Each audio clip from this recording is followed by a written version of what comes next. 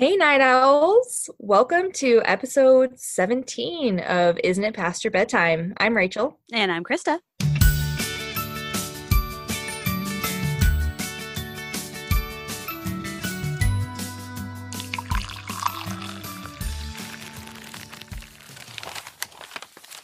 And this week, we let some of our friends help us pick a book, basically. We're doing a blind date with a book. The best kind of blind date, I think. I love it. I mean, no Yeah. one wants to go on a blind date with a person. That just sounds awkward. But with a book, I mean, there's not a lot of disappointment. Yeah. And worst case, you just close it and move on and nobody feels like upset. It's great. No one's feelings are hurt except maybe your friend who picked the book. Well, you can just lie to them, right? They don't need to know that you didn't ever finish the book. I promise I try really hard not to lie to my friends. Well, yeah, but I mean, you I could guess like, the white lie in Yeah. their feelings. It's yeah, okay. you could just be like, oh, I like it so far. So far so good. And then- I haven't quite finished. And then you I take hope her off. they never ask again. It's fine. Yeah, right, totally. Well, Yeah. on the upside, I don't have to lie to my friend, and I did very much enjoy the book. That Oh, was good. picked for me. So I think I told her to give me two, basically. So I think I will read you the descriptions that I was given, and Yeah. then I'll tell you which one I picked. Okay. I like it. Okay. So the first one, wait, did we give the readers all of the synopsis of how we did this? We asked them for a short description, right? I don't know if we told them. Yeah. So I was like, I basically, don't know we if we each explained. picked a friend who is also a big reader like we are. And we're just like, hey, pick, like, at least for me, I was like, pick a book that you think I would like and just kind of give me like maybe 2 to 3 sentences and explain it. And then I'll pick which one I like. Yep. Yeah. That was Okay. basically it. Thank you. There's Yeah. the synopsis. I was like, wait, I don't know if we explained to them the process of how we went through our selection. So this Yeah. will make much more sense with context. Okay. So the first short little description I was given is the circus arrived without warning. Beyond the smoke and mirrors of show business, a fierce competition is underway. Two illusionists, trained since birth, compete in a game, in quotes, which unbeknownst to them, only one can be left standing. Oh. Oh, I like so the that was little my twist at the first end. one, right? Yeah. I was like intrigued. Okay, and then the second one says, behind the scenes of St. Mary's Institute of Historic Research, a different kind of academic work is taking place. Just don't call it time travel, in quotes. Interesting. These historians instead investigate major historical events in contemporary time. So I was like, oh, that's kind of like Doctor Who-y, like sci-fi. I wonder if that, or like did you ever watch The Or like the Librarian? librarian. Yeah. That's kind of what I thought maybe it would be. But I'm a sucker for an illusionist and a circus. So I definitely picked number one. I also knew that this friend knew that I was interested in the book Night Circus. Oh, there we go. Yeah, by Erin Morgenstern. So I knew that this friend knew I had an interest in this book. So I was hoping that that would be it. Yeah. To be fair, I did have kind of an idea of what it might be. But I did pick it based off the description the best as I could. Yeah, Tried I to mean, be just because it's unbiased. something that you were thinking about reading, and Yeah, it works. Fine. It's Yeah. fine. Yeah, exactly. So that is the book that I picked. Do you want to tell your book, or do you want me to just go into it and we'll get to yours?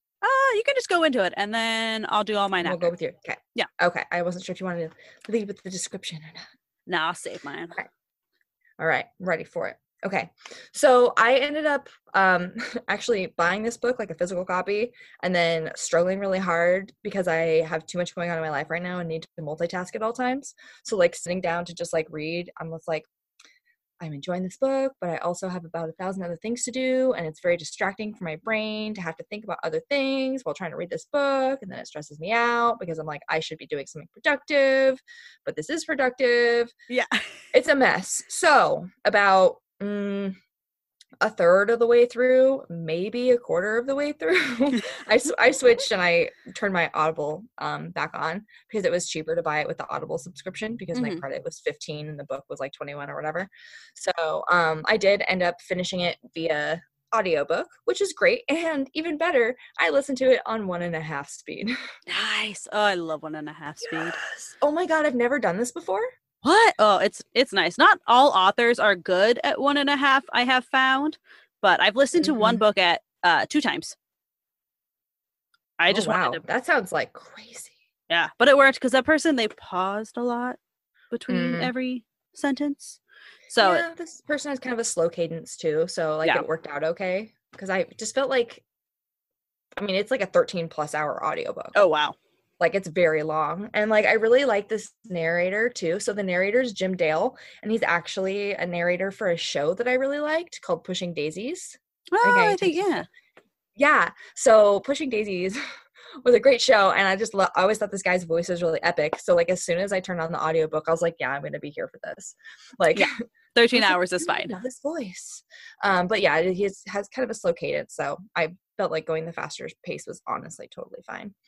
But basically, what the Night Circus is, I mean, pretty much Susie did a really good job, honestly, on that little short. So I'm gonna have to spread that around. Yeah. I'm like, where to even start? So basically, this circus is created to be the venue of a competition between two like magician-y illusionist people who've been training for this competition. So basically, like how this begins is that there is a enchanter guy who like does real magic. Mhm. Like that's just what he does. Like he travels around. I think it's like late 1800s to early 1900s. So like illusionists are really big still. So this enchanter, Prospero the Enchanter, I believe is his name, finds out that he has a daughter. And his daughter has all of these like innate magical skills because she's his child, right? And so after he realizes that she has these skills, he calls an old friend of his who mostly gets referred to as the man in the gray suit, but his name is Alexander. And I guess that for years, I don't know if these dudes age or what, but they've done it a lot. So they must not age. There's a lot going on here. So he calls his friend and was like, I have a real contender. Like, let's do another competition. And he's like, okay, sure. But like, you know that like you could lose her because it's a competition to the death. Yeah. Like someone wins and someone loses, like really loses. Yeah, you lose hard. So. And they go for a really long time. Like apparently there was a previous competition that went on for 37 years. Holy shit. Yeah. So basically Prospero was like, yeah, like I'm willing to bet on it. Like she's obviously like she's my child, like she's doing a great job. Like this is with very few lessons. And he like makes her like display a few of her like, I don't know, like tricks that he's been teaching her. Cause at this point she's like 5. She's little. Yeah. And Alexander, the man in the gray suit, was like, all right, fine, let's do it. And so they put this ring on her finger that like cuts into her hand and like burns her and leaves a scar. Oh, so geez. it's like the unbreakable curse or whatever, the vow from Harry Potter. It's kind of like that kind of concept. And like, she's 5, so she doesn't get any say in this. She has 0 say. Wow. So she basically has the rest of her life up until the competition starts, which it starts at an indeterminate amount of time. Oh, There's lovely. no like, real start date. So like, yeah, so he trains her for years, but basically Alexander and Prospero have very different ways of raising their magicians or their illusionists, where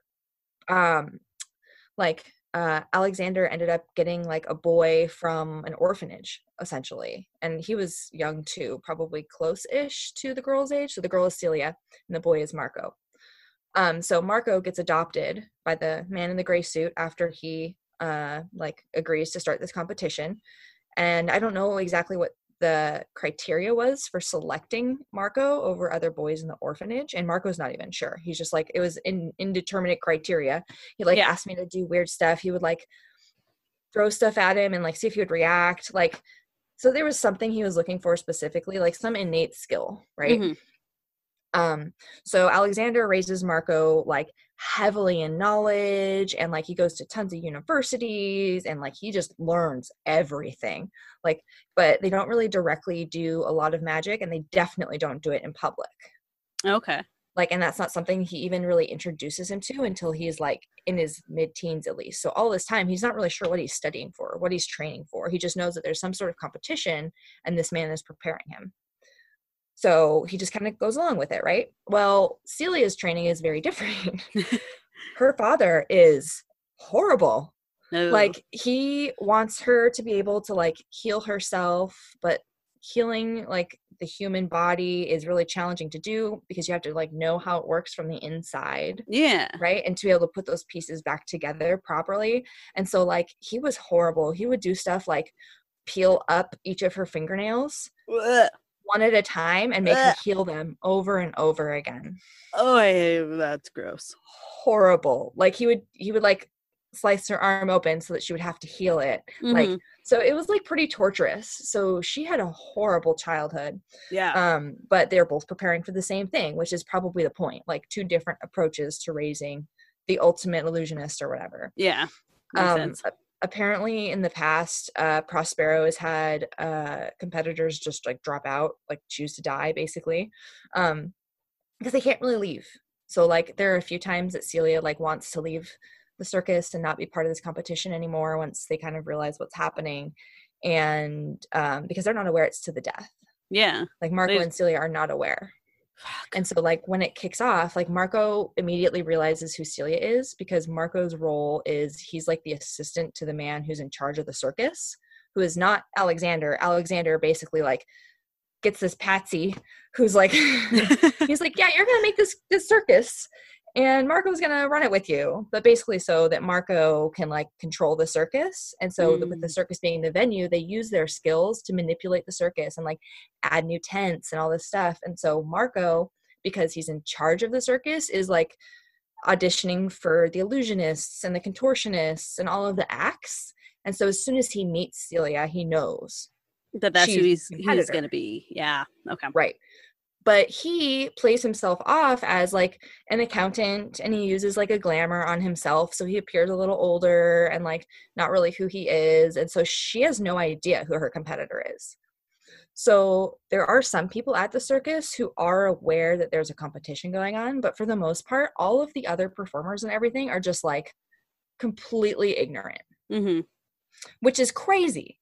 Yeah. So once the circus basically like opening night happens, right? The competition is officially begun, essentially. Okay. And when they did so, Marco lit this like bonfire in the middle of the circus as kind of like a way for him to control the circus. Like the bonfire never goes out, but he like gets to maintain control of the space. Essentially, it's like how he manipulates it. It's like a touchstone for the area. A magic thing, sure. Yeah, magic shit. Yeah, I'll take it. I'll accept it. Exactly. There's a bonfire. And once the bonfire is lit and the competition begins, like this weird like feeling settles over the entire circus. And there's a woman who goes into labor and gives birth to twins who end up with these weird magic-y powers. And then after the circus begins, everyone who is part of the circus stops aging. No more babies are born. Nobody ever gets sick. Is it forever? Because, I mean, maybe I want to be a part. Until the competition's over.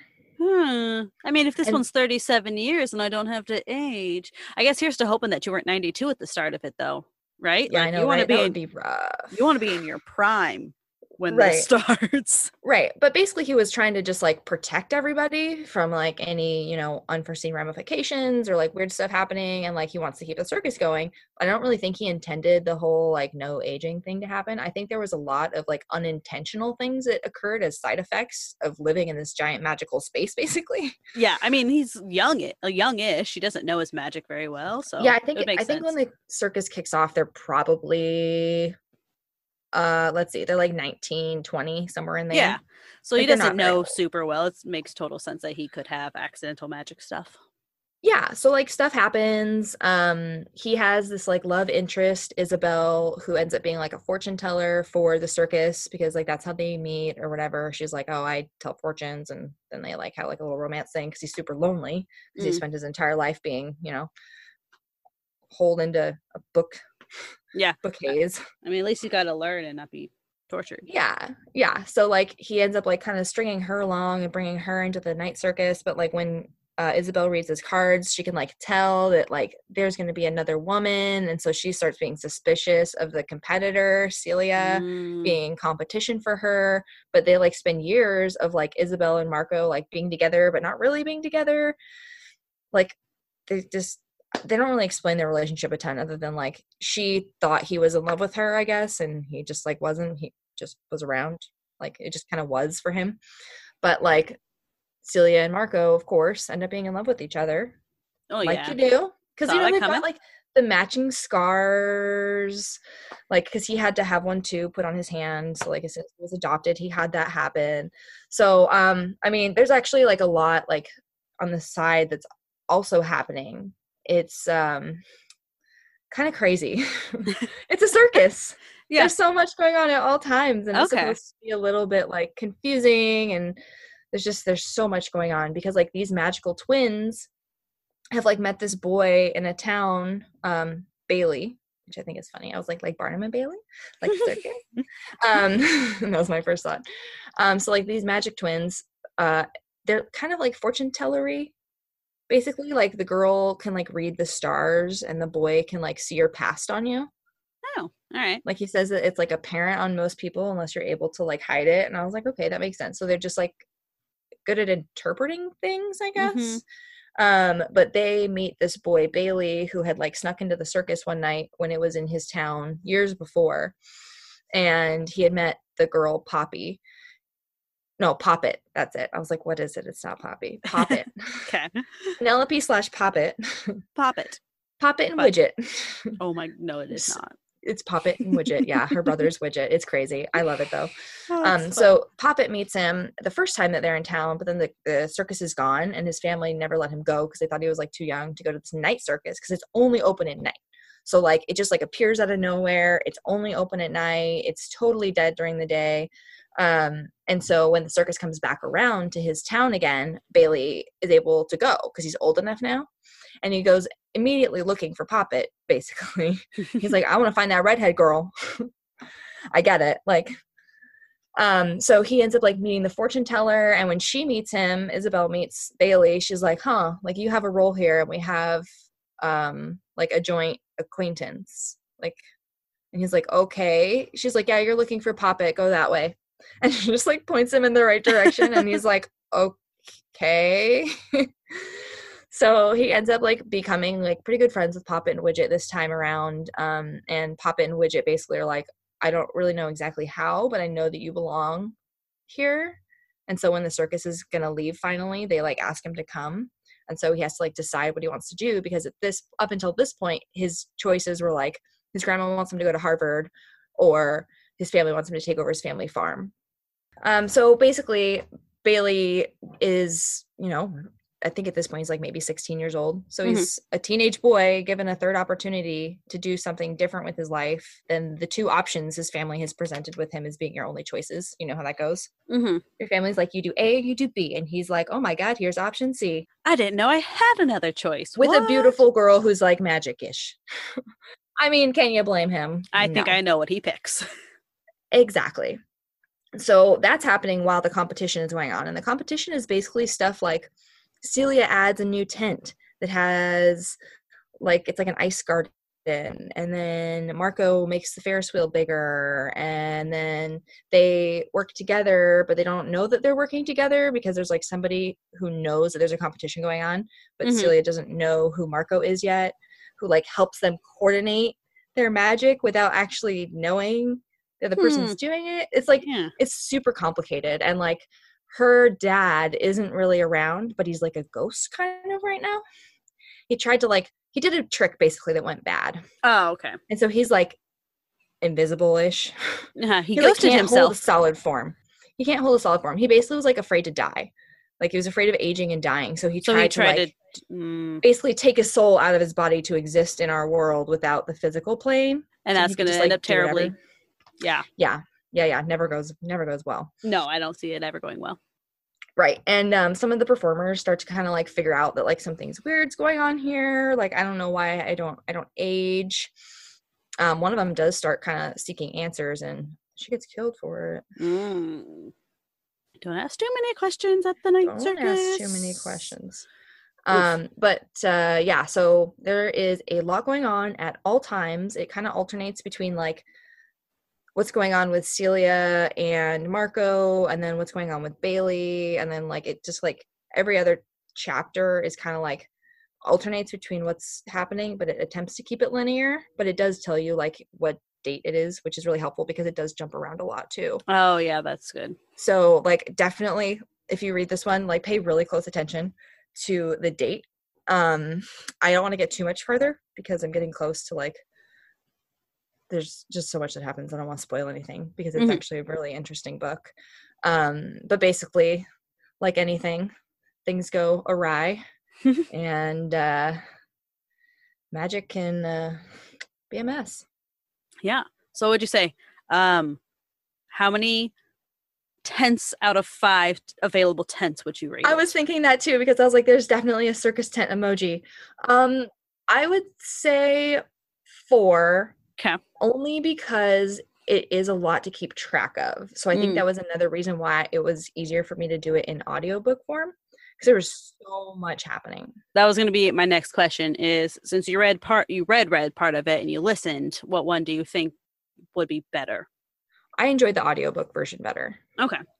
I just, like I said, there's just so much going on. I felt like it was easier to keep track of it when I was like listening to it. I was able to like track it better. Where like when I was reading it, I kept being like, wait, what year did they say this was? Like, yeah, I'm really bad when I'm reading and they were like Tuesday, March 3rd. And they gave you a year. Like for the years, I would literally skip over all of those. And then I'm like turning back being like, what is going on? Or when they change the character and you don't catch that you're on a new character. And I'm just like, I don't know what's happening anymore. So yeah, so I definitely think it was easier to consume via audiobook. But yeah, no, I really enjoyed it. Like I already told you that there's a lot going on and explained some of it, but there's still just so much more happening. Like there's like circus followers and there's a weird clock and there's a lot happening. Yeah, I think that one I think when it first came out, I may have added it to my list and I just haven't looked at it. Maybe I'll have to go back to it one of these days when I finally have free time. July. I get my life back in July. Yay! It's written on my calendar. I'm counting down the days. I'm going to make a little paper chain and everything, but I'll throw you a party. Yeah. Oh my gosh, we should. Heck It'll be a lake party because it's We've got a lot to celebrate this summer, I'm sure. Oh yeah, it's going to be great. Okay. It's going to be a good summer. All right, I'm so excited. What you got? Okay. So I asked my friend Libby, shout out to her, because when I asked, I also specifically asked for a shorter book because I knew I was going to be tight on time and I didn't want her to pick some amazing 500-page book and then I'm just crying. So on the first 2, she gave me page numbers. So she's awesome. So the first one is, she said it was 337 pages, but she finished it on a weekend day because apparently it's very generously spaced.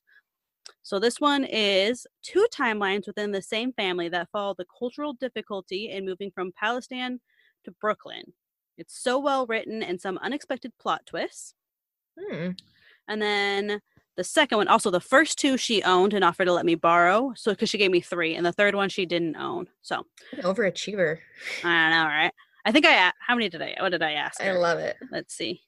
Oh, I did say pick 2 to 3 books, and you know. Oh, okay. She went ahead. She gave me 3. So okay.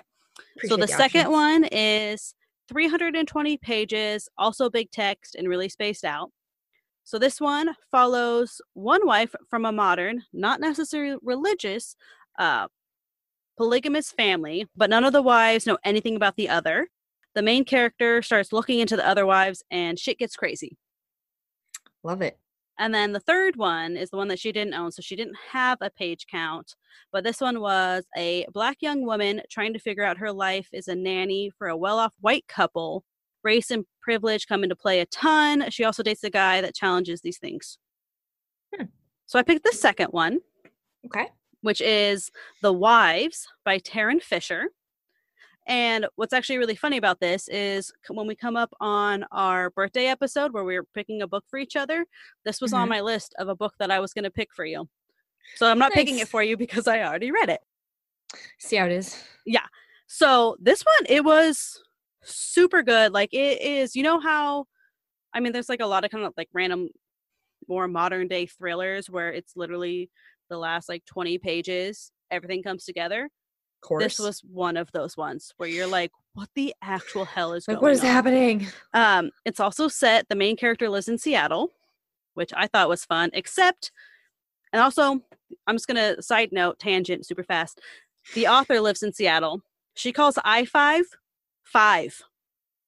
You actually live basically in Seattle. Do you call I-5 5? Let's call it I-5. That's okay. Yeah, I was like, I have lived on the I-5 corridor my entire life. I've never heard it just called 5. Yeah, and people who come from the East Coast come over, they like to call it the 5. I've heard Also that. unacceptable. I've heard that one. But I think my biggest one is multiple times she'll talk about how she jumped on 5 to head down to Portland. And I'm like, honey, I you, mean, I understood what she's saying, I know but exactly what she means. Yeah. But I'm like, you literally say in your spiel that you live in Seattle, you know it's called I-5. Anyway, no one I'll get on says my that. soapbox about random things. Okay. So this book is, I'm trying to figure out how, okay. So it's one where I need to figure out how, if I want to like give away the big ending twist or not. And I guess we can decide as we get closer what we want to do. But one little twist that I think I am gonna, nope, I'm not gonna do it. Okay, so Can't do until it. I know I should have planned out ahead. Probably for the first 2/3 of the book, you never actually learn the main character's name. It's never Oh, said. that's weird. So it's about this woman. She lives in Seattle and she is some kind of, I think she's an ER nurse or maybe an ICU nurse. I know she's a nurse in um one of the more high-paced wings. She's not just like I know she's not like a surgical nurse or anything like that. So she's either ER or the ICU. Um and her husband is named Seth. And when she first met him, she was a nursing student and she was like in a coffee shop this one night studying for like one of her finals. And he just like sat down next to her and was like, "Oh, you're a nursing student." And she was just like, she said something about how like he was obviously like way too attractive to ever talk to her. But then he spent the entire night quizzing her for her final. And so Hmm. then they went out on like a second date and all these things. And I think it was on like the third date. He was like, "So I have a wife. I'm I married." was gonna say this man is very suspicious. Yeah. But apparently his first wife that he was already married to uh didn't want children. Like she's like super high powered lawyer type person, doesn't want kids. And so, but they still super love each other and they want to stay together. And so they Mm. have agreed to bring on that he could get married. And so he officially divorces her and he's going to Mm. marry and he can marry and have a child. That's And weird. so at first she's like, "Yeah, no, you're a fucking creep. Go away. Not being a part of your weirdness." But then cannot stop thinking about him because he's super charismatic and he's beautiful. And he like actually like when he asks questions, actually cares about her answers and all this shit. She's also like 22 or 23 or something at this point too. So she's like fairly young and he's probably like, I can't remember exactly. I think he's like 4 or 5 years older or something like that. So he's like, so she either he calls her, she calls him. I can't remember what way it goes, but basically they get back together and she's like, "Okay, yeah, that's fine." But he's like, "Yeah, no, you can't ever know anything about her. Like, I'm not gonna tell you her name." And so so they get married and then everything is great for like the first year. They get pregnant. And so the book kind of jumps around a little timeline wise. Mm. I'm gonna actually try to follow real timeline on this one a little bit since my love letter episode I jumped everywhere.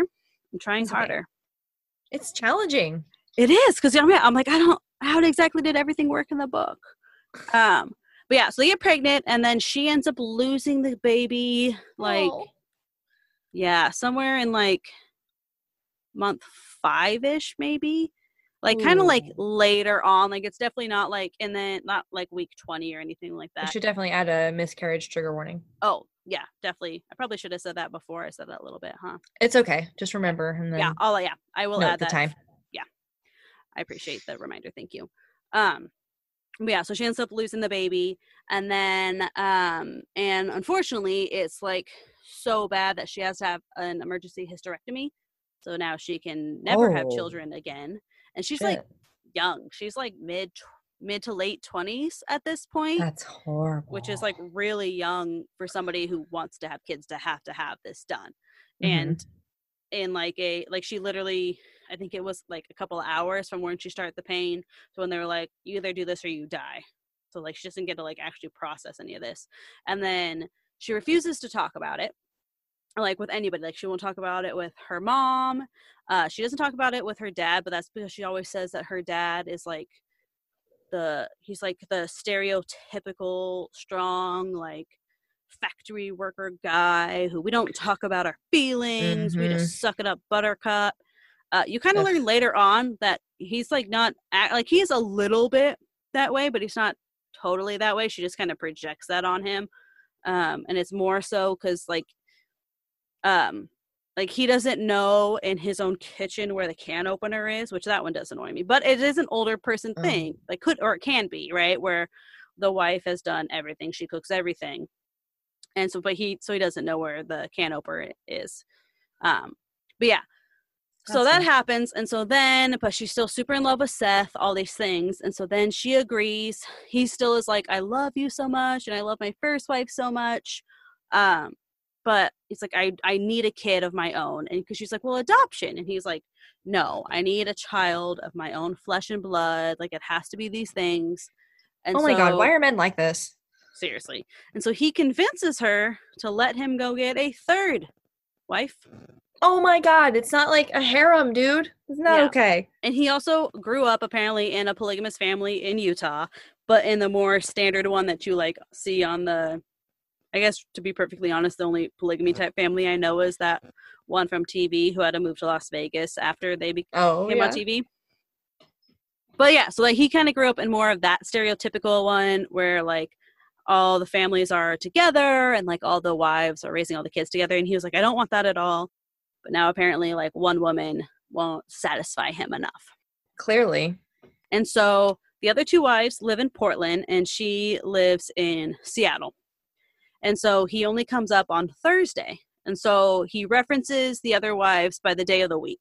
So the first wife is Tuesday.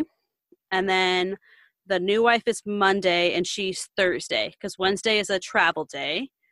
Wednesday and Friday are basically travel days. And then they kind of share. There's like one day in the week that they get to share an extra day or whatever. Like. But so basically he literally shows up Thursday after work. She always makes him a super nice meal and everything like that. He shows up Thursday at like 6 and he leaves Friday morning by 8. Oh my God. Could you imagine having that kind of relationship? Nope. Where you see your spouse for 12 hours and most of it's sleeping? Exactly. And like at some point she brings up that they had talked about her moving down to Portland since that's where the other two wives are and that's where his main business is. Like he's in a construction business and he has an office in Portland and Seattle, but she doesn't want to move to Portland because, and I think I quote, okay, I'm going to misquote it because I'm not going to find the page. But okay. Portland is a sadder Seattle, which having grown up in Vancouver, Washington, which is people like to call it a suburb of Portland, which I will fight because I hate Portland, but I hate Seattle equally. So that's fine with me. So I feel like they're pretty even. Yeah, I get what she means. Like they're different, but they're also both trash in my opinion. But if you love them, more power to you.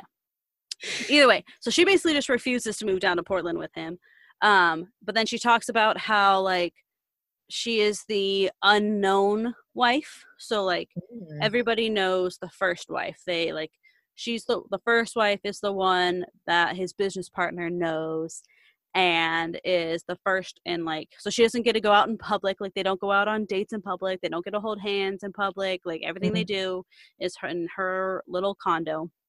And oh wow. Yeah. And then you learn kind of later on that she has a really good trust fund from her parents. So like she has like a good amount of money, which I start to wonder, like, did he pick her? Did he somehow like know that he had this money? It's just like kind of starts making you question some things. Yeah. So she also has an older sister. And the older sister was a complete fuck up, like all growing up, like did drugs, went out and got partied, all this stuff. But then finally like turned her life around in her like early 20s, like married a really great guy and like they make a lot of money and they have all these kids. So now like she gets to be the shitty sibling, even though she spent like her whole life, her whole childhood being the good one. So she has like problems with that. She needs to go to therapy. She's got a lot of problems. Like, and you figure this out real early on, the things that she does. Anyways, randomly he'll come on like Thursday. And she likes to like ask questions about the other ones. So she'll be like, Tuesday, who is the first wife, like never ever cooks. Her idea of like dinner is ordering pizza or Chinese. And then the main character gal, who, okay, I'm going to spoil this part. It literally takes until like 2/3 of the book. So I'm really sorry if you want to not hear this part. Skip it really quick. Her real name is Thursday. And he shows up on Thursday. It's weird. It's really Her real name is Thursday. Her parents named her Thursday. That's ridiculous. Why? At least go with Wednesday. Yeah, like Wednesday Addams. I do think I've actually heard of maybe it wasn't a TV show that somebody else is named Thursday. It's like I think it was a TV show. I heard that too. So yeah, her name is Thursday and he shows up on Thursday. So that's kind of confusing. But so Thursday is like always asking about the other ones. And so Monday, who is the new wife, she gets pregnant. And so she's always asking about them and like, oh, is it a boy or a girl? Or do you like, what are you going to name it? All these questions and stuff. And so Thursday is supposed to be the year that she gets like the week vacation with Seth. Sorry, you just hit my microphone there. Yeah. So this is the year she's supposed to get her week vacation with Seth. And at one point he ends up like telling her that he has to cancel that because Monday is pregnant and he can't take he can't take the week vacation and then take all this, which does make sense because like the vacation they wanted to take it was at like really close to when Monday is supposed to give birth. And so Monday's the third wife, right? Yeah. Yeah, Monday's the third wife, the new one. And she's like right. She's like 22 and blonde and beautiful and does yoga and stuff like that. Classic. So, yeah. And so then randomly, Thursday, for some reason, is like, oh, yeah, that's the other one, is that Seth doesn't drink for religious reasons except when he's with Thursday, the main character. And so she, like, broke him of that. And she's, like, proud of the fact that he drinks with her, which is just odd. I don't know. But so then she is like, for some reason, I don't know if she's doing his laundry or she just reaches into one of his pockets in his clothes that are hanging up, and she finds this doctor bill for this woman named Hannah. And she's like, oh shit, this must be Monday, because Monday had just gone to the doctor for an ultrasound or something. And so she starts doing all this research on who Monday is. Yeah, I would too. And so she's not supposed to know this person's name or anything about her, right? And so now all of a sudden, now she has a name. She finds her on Facebook. She figures all this stuff out. She ends up driving down to Portland and goes to this woman's house because somehow she found it, which is actually not that hard to find people's homes. Creepy. Oh, it's very creepy to do it. Yeah, like it's not really that hard. Yeah, no, you can literally look it up on the assessor's office. If you're a stalker and you learned this from this podcast, we claim no responsibility. Don't do it. But it's really easy to do it anyway. Oh yeah, they already know before me, so. Yeah, so she literally drives down to Portland like on a whim, like gets off work, has like 3 days before she's supposed to go back or something, or maybe 4 because she's a nurse, I can't remember her schedule. And she's like like looking at this woman's house, she's like staring outside of it, and this woman is like, oh yeah, my husband's a contractor, he did it, do you want to come see it? And just like lets a stranger into her home. Like, well, no, are you asking to be murdered? Are you kidding? So that one already annoyed me. I was like, people in Portland aren't that nice. I'm sorry. Granted, she lives in a suburb, but no, I don't believe it at all. Not buying it. Yeah, so she like gets this whole tour of the house and they kind of become friends. And then she sees a bruise on this woman's arm and it looks like fingers.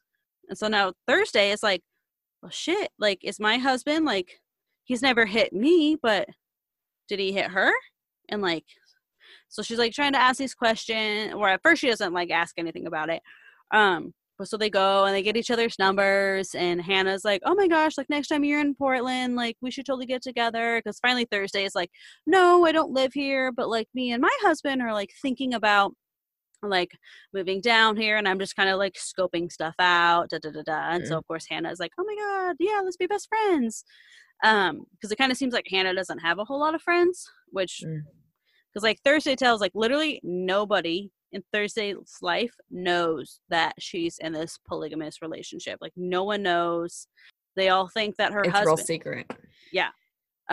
What she tell like the only ones I think, so there's her parents And I guess her sister and like her best friend, and her best friend recently within like the last year moved to like Anacortes or some nonsense. So like moved like 2-3 hours away basically.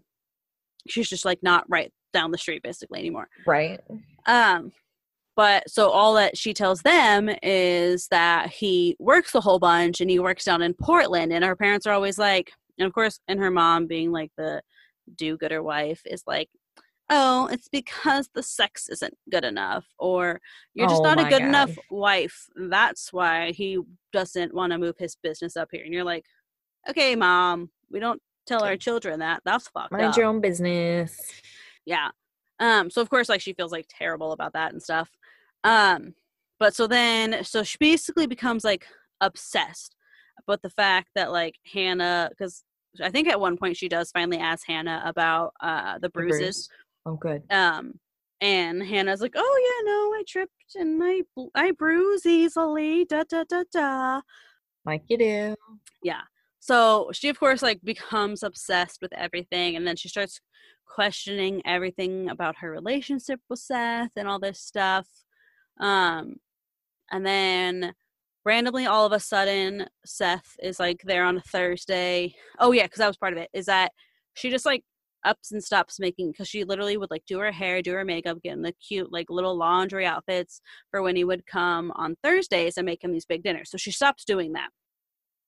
Good. Stops making him the big meals. Like literally at one point she's sitting on like a Thursday when he shows up, sitting there in her sweats, her hair's up in a messy bun, she has a glass of wine and a bottle of wine, and she's eating top ramen on the couch.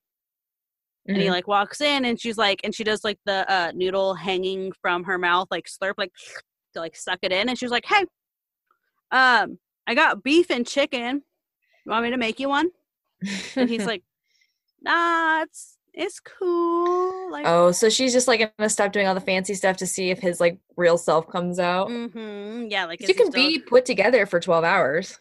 Yeah, it's super easy, right? And then she even said that like he'll fall asleep in bed and she stays awake the entire time, because like that's the only time she gets with him, and he's literally sleeping. So yeah, so she kind of just like stops doing that, and so randomly at one point he ends up saying Monday's name, like calls her Hannah, and she's like, oh, you've never said her name before. And he's like, haven't I? She's like, no. He's like, oh yeah, well, her name's Hannah. And so you're like, and at first you're like, oh, like maybe he is actually being like more open with things, like this is going to be a good story, it's going to turn around. Yeah, no, it does not. Yeah, no, things do not. And so she so kind of like this side story that's been going on at this whole time is there's this other nurse that works with her in the ER, the ICU, or wherever it is. She fucking hates this woman. Like this woman also had a miscarriage, and so apparently thinks that they should be like best buddies, because maybe she didn't. She maybe she just has fertility issues. I'm not positive, but something similar. Yeah, something similar. And so she basically thinks like, oh, we should be best friends because we have this. And Thursday absolutely hates this woman. Granted, this woman is also the person who calls her out for showing up like 10 minutes late, 5 minutes late every shift. Annoying. Yeah, which also, if you're going to show up 5 minutes late every shift and it's affecting my work life, yeah, I might say something a bit snotty one day too. Yeah, I might too. But so randomly at one point, Thursday has basically just been getting hammered in her condo because she's like doing all of this research, trying to figure everything out, like what the heck's going on, how is she gonna like help Hannah, because at this point that's her goal, she's gonna save Hannah. And then she also wants to, in like the back of her mind, this random thing that keeps coming up is that if she can kind of like get rid of Hannah or get rid of the first wife somehow, then she'll get more time with Seth. So so she still wants to be with him after all this weirdness? Oh yeah. Messed up. Yeah, like I said, she needs some help. So she is hammered at home and she's like, oh, I need fresh air. And she lives she has a view of a park. She could have a water view, and she picked the park, like literally had to fight to get the park view because she likes to watch other people's lives. It's like, always pick the water view. That's prettier, but whatever. Yeah. And so she goes out into this park, and there's like vendors, and apparently one of the vendors is selling like hot toddies or something, which I've never seen one that will sell you a hot toddy and let you walk around downtown Seattle. No, that's not a thing, but that's fine. Yeah, Whatever. like she's literally at Pike Lake Market with an alcoholic hot beverage that people just let her walk away with. Not a thing. It's gonna suspend some belief. It's fine. Yeah, I was like, all right, moving along. But so she finally hears somebody yelling her name, and at this point, you still don't actually know what her name is. And then it ends up being, and I think this woman's name is Lauren. I think. And so it's this woman, and she was like, and Thursday is just drunk enough that she was like, hey, you want to like go to a bar, get a drink? So she takes her to this super seedy bar, which was like one of the only places she ever went out in public with Seth. And like while she's like in there with Lauren, she's like, oh, maybe the reason we only ever go here is because no one will ever recognize him and realize that like he's not with his wife, who is quote unquote the first wife. And so then Lauren says this thing about how her entire, like, because she has on her logger at work all these pictures of her and her husband doing all these fun travels. Because since they can't have kids, they've accepted that they're going to stop trying to have kids because they're just like, it's not worth it. And so they go on all these big travels. But turns out all the travels are because her husband cheats on her. And to make up for it, he takes her on these exotic trips every time. So she's like, she's like, my entire life is a lie. Because, of course, at this point, they've been doing it. I think they each did like 6 tequila shots. And so they're doing drunk truth now. Oof. And so then Thursday is like, I'm in a polygamy marriage. Literally nobody knows. You're the first person I've ever told. And I think my husband is beating one of the other wives. And Lauren is like, oh. Shit. Could you imagine getting that information from somebody? Like, oh my God. Yeah, but she takes it in like total stride. Like she definitely like pauses to be like, what the actual fuck? And then she's like, okay.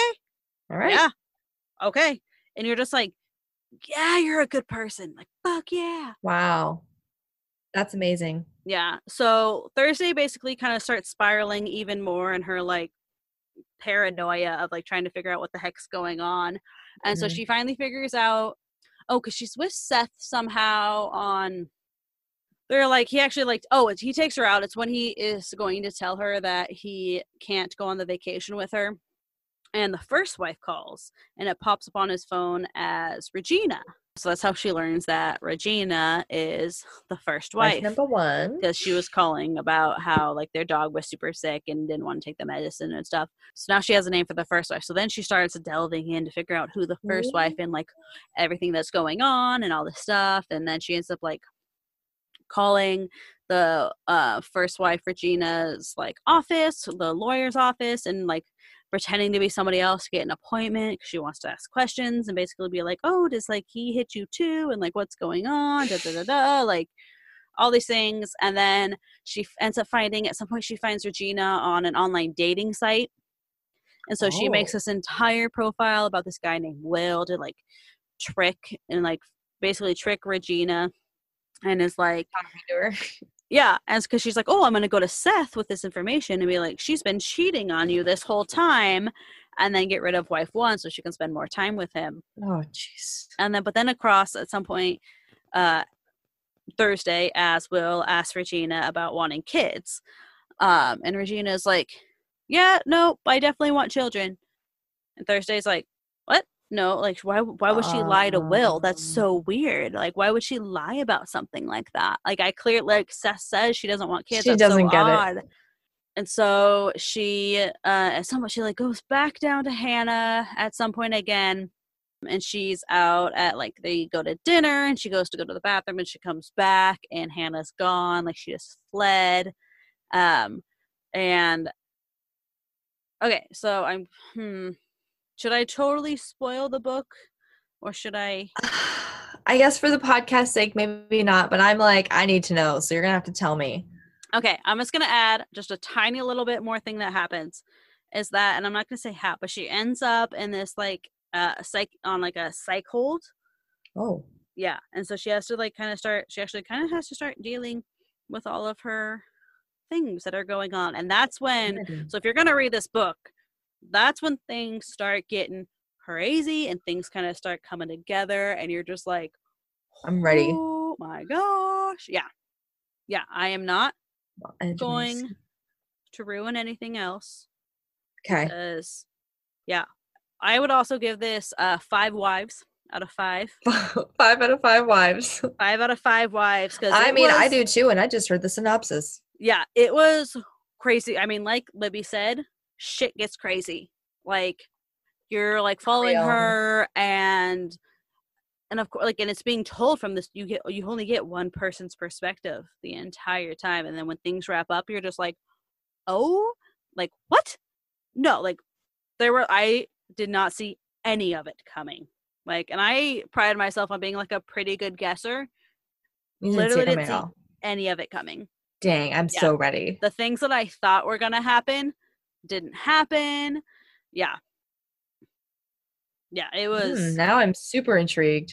Yeah, see? So it would have been really good if I had picked it for the birthday read for our birthday episode, Yeah. but You're right. This is up my alley. That's okay. It's more fun when you read it to me. yeah. Awesome. Well, hopefully some of you guys read that, because I mean, I'm just gonna make Krista tell me the rest here in just a second, because I'm on the edge of my freaking seat over here. Yeah, she can have the spoils. You guys don't get them this time. Sorry. But next time, so our next episode is gonna be in March. Middle of March. So we're getting close to St. Patrick's Day. So we decided that we would pick Irish authors, but ones who have books with a movie adaptation.